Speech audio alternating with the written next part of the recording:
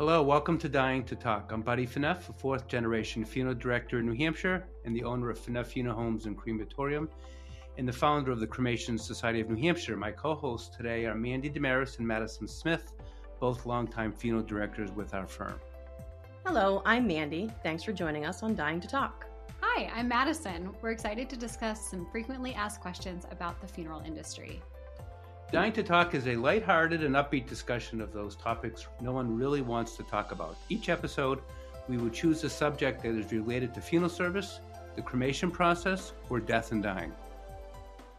This week, we have an expert on organ donation, Melanie Peffer. She is one of the directors with the New England Organ Bank in Waltham, Massachusetts. I think if there's one topic that there are more misconceptions than any, it's about organ donation. People call us, they don't understand the difference between organ and body donation. They don't say, oh, if I donate my organs, does that mean I can't have a wake, I can't have a service, I can't do this? So Melanie, we work with the Organ Bank at Waltham literally on a daily basis. So I think Melanie's going to really enlighten everyone in terms of what the Organ Bank does, what their purpose is, how they work with funeral homes and families. So it's going to be a great show. I think that organ and tissue donation is so important because it saves or enhances so many lives, but a lot of families don't understand the process and procedure and what their options are following the donation, so it leads them away from that option. A lot of families also don't understand how to go about becoming an organ or tissue donor.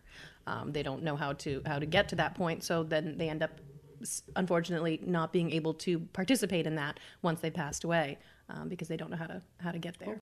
Hi Melanie, welcome to Dying to Talk. Thanks for having me. I'm excited to be here. So we're really looking forward to having you enlighten everyone in terms. So let's talk a little bit. What's the difference between tissue donation and organ donation, or is there a difference? Yes, absolutely. Okay. Tissue donation is after asystolic death. So that's, the majority of people that die don't die on a ventilator and have a significant brain injury, which is organ donation. So tissue donation, there's far more, that are eligible for that than there are for organ donation. Our goal this year is to do about 300 organ donors, and that covers 5 states. And which states are the New England states? All the states except Vermont. We're not Okay. the OPO in Vermont. Okay. We do tissue donation in Vermont only. Okay. And tissue donors, we do about 2,000. Well, So that'll give you an idea. So tissue donation, you die in the ER or you die in the hospital, but you didn't have some kind of brain injury where you're ventilated and your organs are still being perfused. And you're declared brain dead, and organ donation goes down that path. Mm-hmm. So it's a surgical operation in the OR. There's no brain function, but your organs are still functioning. So does that make sense? it does. Yep. So when Okay. people put on a license, I want to be an organ donor, is it organ and tissue? It's organ and tissue. Organ and tissue. Correct. But if they don't pass away in a hospital, they're out of luck for organ donation. For organ donation, yes, you have to be on a ventilator, so there's no way around that. Okay. Right. How about for Right. tissue donation? If somebody passes away in a nursing home or at home, Yeah. can they still be a tissue donor? Yes, They can. yes. And how do they go about doing that? Well, the trick to the dying at home is that we would have to have, the death called into us. So the hospitals are required to report That's under the state law. Yes, under CMS guidelines for CMS reimbursement, they have to have an agreement with an OPO. So hospitals or Joint Commission as well, And OPO stands for? Organ Procurement Organization. Okay. And CMS? And there are 58 federally designated OPOs in the country. The other acronym you just used, CMS. Centers for Medicaid. I don't know what the S stands Okay. for. Services. but it's like a reimbursement thing. Yeah, it's Okay. reimbursement for the hospital. Okay. So some nursing homes do call in if the family has said, this person really wanted to be a donor. They can call and pre-screen with us and then call us back at the time of death. We get calls from hospice as well. Their loved one really wanted to be a donor, so they'll call in and say, they're in hospice, and we'll give them some instructions, on, monitoring temperatures, those types of things. And then they can call back in at the time of death if they go through the pre-screen and they're acceptable, because there's medical guidelines. And What if they've died? if they've died, they can still call. Yeah. Well, they'd be dead. If their Well, family member they would have can't to- call, right? Yes, yes. That would be a whole different That show. would be tricky. Yes. That involves a medium. Mm-hmm. Yeah, no. So what tissues Okay. can be donated? You can donate your bones of the upper and lower extremities, your tendons, your heart for valves. It doesn't go whole heart for transplant. That's, organ donation. Corneas, skin, vessels. So it's bone and tissue. Yes. Okay. Bone and tissue. Mm-hmm. Yeah. And then you can do your thoracic aorta and your veins. And those are generally used for dialysis patients. The veins that's what they're used for. So What are some of the time constraints of recovering these tissues? yes, for tissue, we have 24 hours from the time of death if they're refrigerated within 12. So that's, where the scene deaths or they die at home, that can be a tricky situation as well, as to get them refrigerated within 12 hours. And a lot of funeral homes, like a lot of the larger firms have on-site refrigeration, Correct. so that Right. that It's those keeps that options cases only. where, they went to bed the night before. Right. And they find them the next morning. It's those cases that, sometimes you'll push that 12-hour. So when you're time saying the limit. 12 and 24, does that also include bone donation as well? That's for bone donation. Bone and tissue. Bone and tissue. Okay. Yep. Tissue donation is just one time frame, because that's regulated by the FDA. Mm-hmm. Tissue is regulated by them, and they've set those time limits for us. And it's 15. We have 15 hours if they're not refrigerated within 12. But that's really tough to get a team together and get them where they need to be to meet that 15-hour. Now, we get a lot of people that said, "Gee, my mom died at the hospital, and someone from the organ bank called and asked if we wanted to be an organ donor, and or she wanted to be an organ donor, or the family wants to." But we said no, because we think it was going to delay the funeral, or it's going to impact our ability to have an open casket or viewing. So can you talk to those concerns that some people have? Sure. Our donations don't interfere with having a casket, an open casket viewing. We take care, we'll ask them what kind of clothing were they expecting to bury their loved one in, and if they say, short sleeve. So we won't do upper arms. We'll take all of that into consideration. But really, anything that we recover isn't going to affect an open casket viewing. As far as timing, I mean, that depends. Are they expecting to have something tomorrow? Then that's, definitely something that would preclude donation for sure. But we're usually able to work with the funeral homes. Especially if there's cremation, it's multiple days, or if the family is doing a traditional funeral. The family needs time to organize the ceremony with our assistants and putting obituaries in. So there's usually a multiple day. And the paperwork and Correct, yep. right. Mm-hmm. Most interesting or rewarding part of knowing about the organ bank and the work that they do is how many lives are they saving? How many lives are they enhancing with their organ and tissue each year? Well, with organ donors, you can donate up to 9. Mm-hmm. So up to 9 organs, which is your bilateral lungs, both kidneys.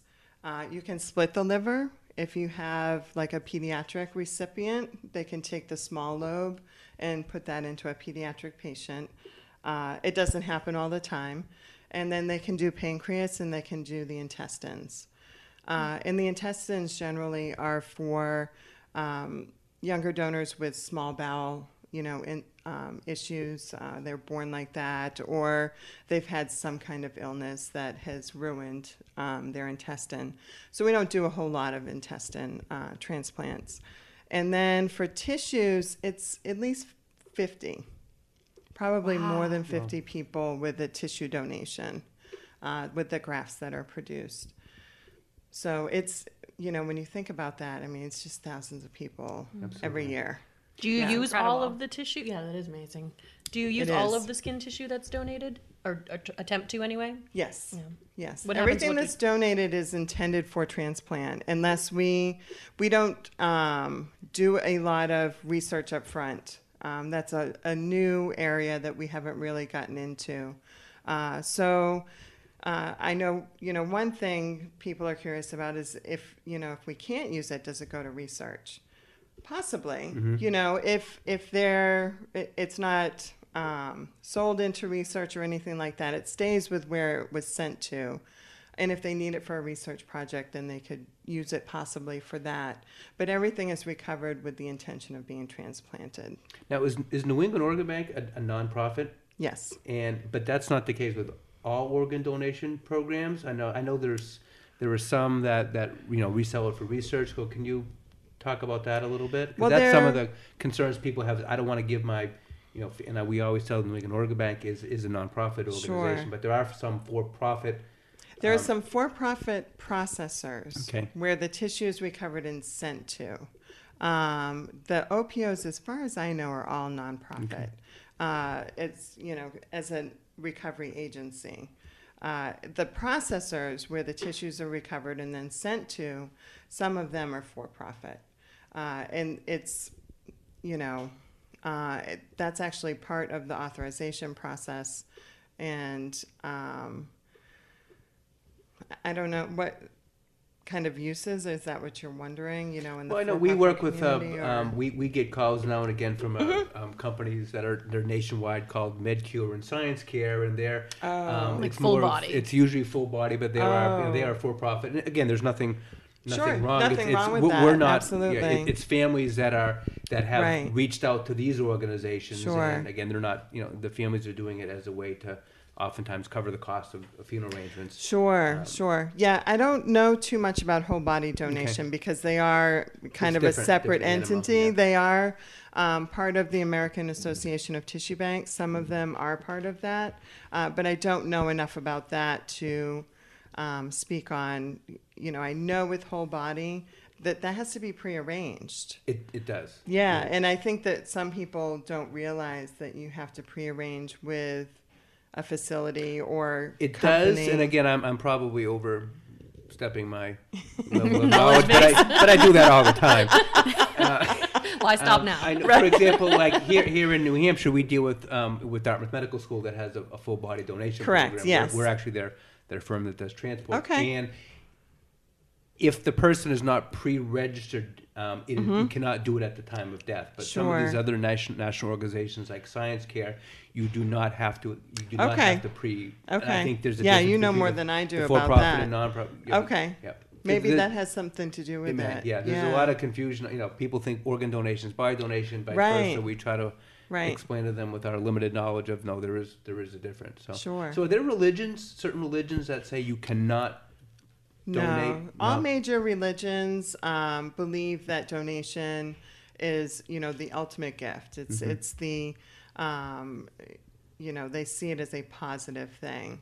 I think, if there's any one, it would possibly be the ultra Orthodox Jewish, and that's just because of their time frame that they're working with. They can still be cornea donors, but sometimes we're just not able to meet that time frame. We deal with this. We have a fairly substantial size Islamic community here in the southern New Hampshire area. And same thing. They need to do the interment at the cemetery as quick as we can. So Sure. maybe some of those Yeah. situations they can't. Yeah, some of those situations we just can't meet those time frames. What are some of the restrictions as far as age, gender, medical history that you might have for donors? Well, that's a moving target, quite honestly, because it's, it comes from the medical community and which grafts that they need. So that could change on a monthly basis, as far as age, medical criteria. There are very few absolute rule outs, and that would be your Hep C, your HIV.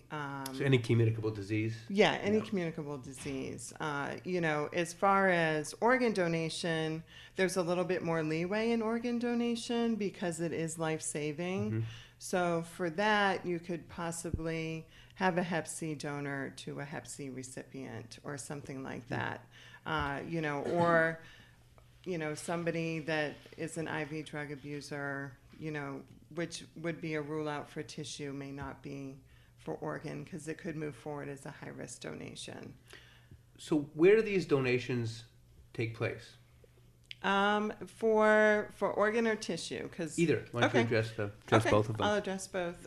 Organ, they all take place in a hospital. There is no organ donation outside of the hospital. For tissue, it's the hospital or our tissue recovery center. In Waltham? In Waltham, Okay. correct. We can transport from New Hampshire down there and back. Mm-hmm. So And there's no cost to the family at all for doing the transport, is that correct? if our contract transporter does the transportation, Mm-hmm. correct. Yeah. But if the family makes their own arrangements for transport, then they may incur some. Correct. some They may fees. incur, even if, the funeral home that they choose, if they decide to come pick up, they would be responsible for that base price, and we would cover the extra fee of coming that distance because they didn't bargain for that. That was, if they pass at a hospital down the street that would have normally been within the radius of the funeral home, they would only be expecting that original cost. But in most cases, it's the family wouldn't be paying any more anyway, because included in the funeral home's charges are transporting the person from wherever they passed away back to the funeral home. Sure. So whether, I know in our case, whether we're going to a hospital in New Hampshire or down to Waltham, it's the same charge. So there is no Okay. additional fees back to the family at all. Yeah, I think it just depends on the funeral it home. depends on the yeah, firm, it right. depends on the funeral home. Everybody's different, and everybody's prices are different. So yeah, On the the legal or excuse me, follow through end of things. Say somebody's gone through the time to go to the DMV and have it put on their license. They want to be an organ donor. They've made their wishes very clear. At the time of death, can the next of kin then swoop in and say, "No, we're not donating anything"? no, they really They can't. can't. Okay. I mean, that's legal consent. That's first person consent. So they have made that decision, and we are there to help them honor that decision. Okay. Do you ever encounter that where you kind of go to battle with the family who doesn't want a donation to take place? Yeah. Yeah. Yeah. Occasionally, something like that will happen. Absolutely. Yeah. We're not going to battle them to. To go the other way. Yeah. Now, speaking of battling, do you? And I'm saying this because I've heard in our industry there's Sure. I'm not going to name names, but Right. Have you had issues with some funeral homes saying, hey, I don't want to Absolutely. go down to Waltham, I don't want this, I have a schedule and this is going to impact this, and so Absolutely. how do you? And I knew the answer to that, but I Nobody else does. Our listeners don't. so how do you? Yes. I mean, how do you basically set the funeral home straight and say, hey, listen, this is the family's wishes, and your timetable is in their timetable. We need to honor what they wanted to do. Right. It's basically a conversation like that. That we are here to help them honor their family's wishes, and we will work with them on timing. We will keep them informed of where we are. We also have contract embalmers that are available, that we can send to help them. So if it's really interfering with their schedule, we try to make every accommodation that we can. And it doesn't always, work, but we do try to work with everybody. Yeah. Now, have you had situations where person passes away, they're a donor, and then the family either abandons the deceased at the organ bank, or Right. at that point decides they don't want to get involved, and Sure. and you're there basically acting as a de facto funeral home to try to figure Right. out how to do a proper disposition of this person. Right. We have had a few, and I think the longest that we had somebody was 2 weeks. Oh. It's usually some kind of financial concern. They just don't know what to do, and it wasn't something they were planning, and, how do we move forward? Or, it could be a healthcare proxy that, works in legality, but they don't realize all the things that are really involved. Like, I didn't realize I was going to have to make these kinds of decisions, when it came to funeral and services and things like that. But we've been able to work with all of those families and help them get in touch with somebody in their area that could help them out with, not a low cost, but, help them with their finances. I know we've had that situation not too Sure. long ago where the family called us and said, no, we're not going to need your firm anymore, because they had called us of a pending person that was Okay. passing. And they called us when the person passed and said, well, no, we're not going to be needing your services anymore because my mom was transported to the organ bank in Waltham. And I said, well, she's an organ donor. That's wonderful. Oh, no, they take care of everything. Oh, And I said, no, they're not a No. funeral home. Just because you're doing that doesn't Right. mean that you no longer have to make some sort Right. of arrangements. Right. And not quite Oh, sure where that's they got interesting. that. Where they got that. I think that- it's Sure. that mix up with the body donation. With the they body think the donation. whole body is going to, and then they therefore get you the are cremains back. right. Yeah. Yeah. I think we have time for one more question. Okay. On a feel good note, Sure. do you ever facilitate or allow donor families to meet the recipient families? Yes, definitely. That has to be a mutual agreement. So what normally happens is that anonymous letters will be facilitated through our aftercare group.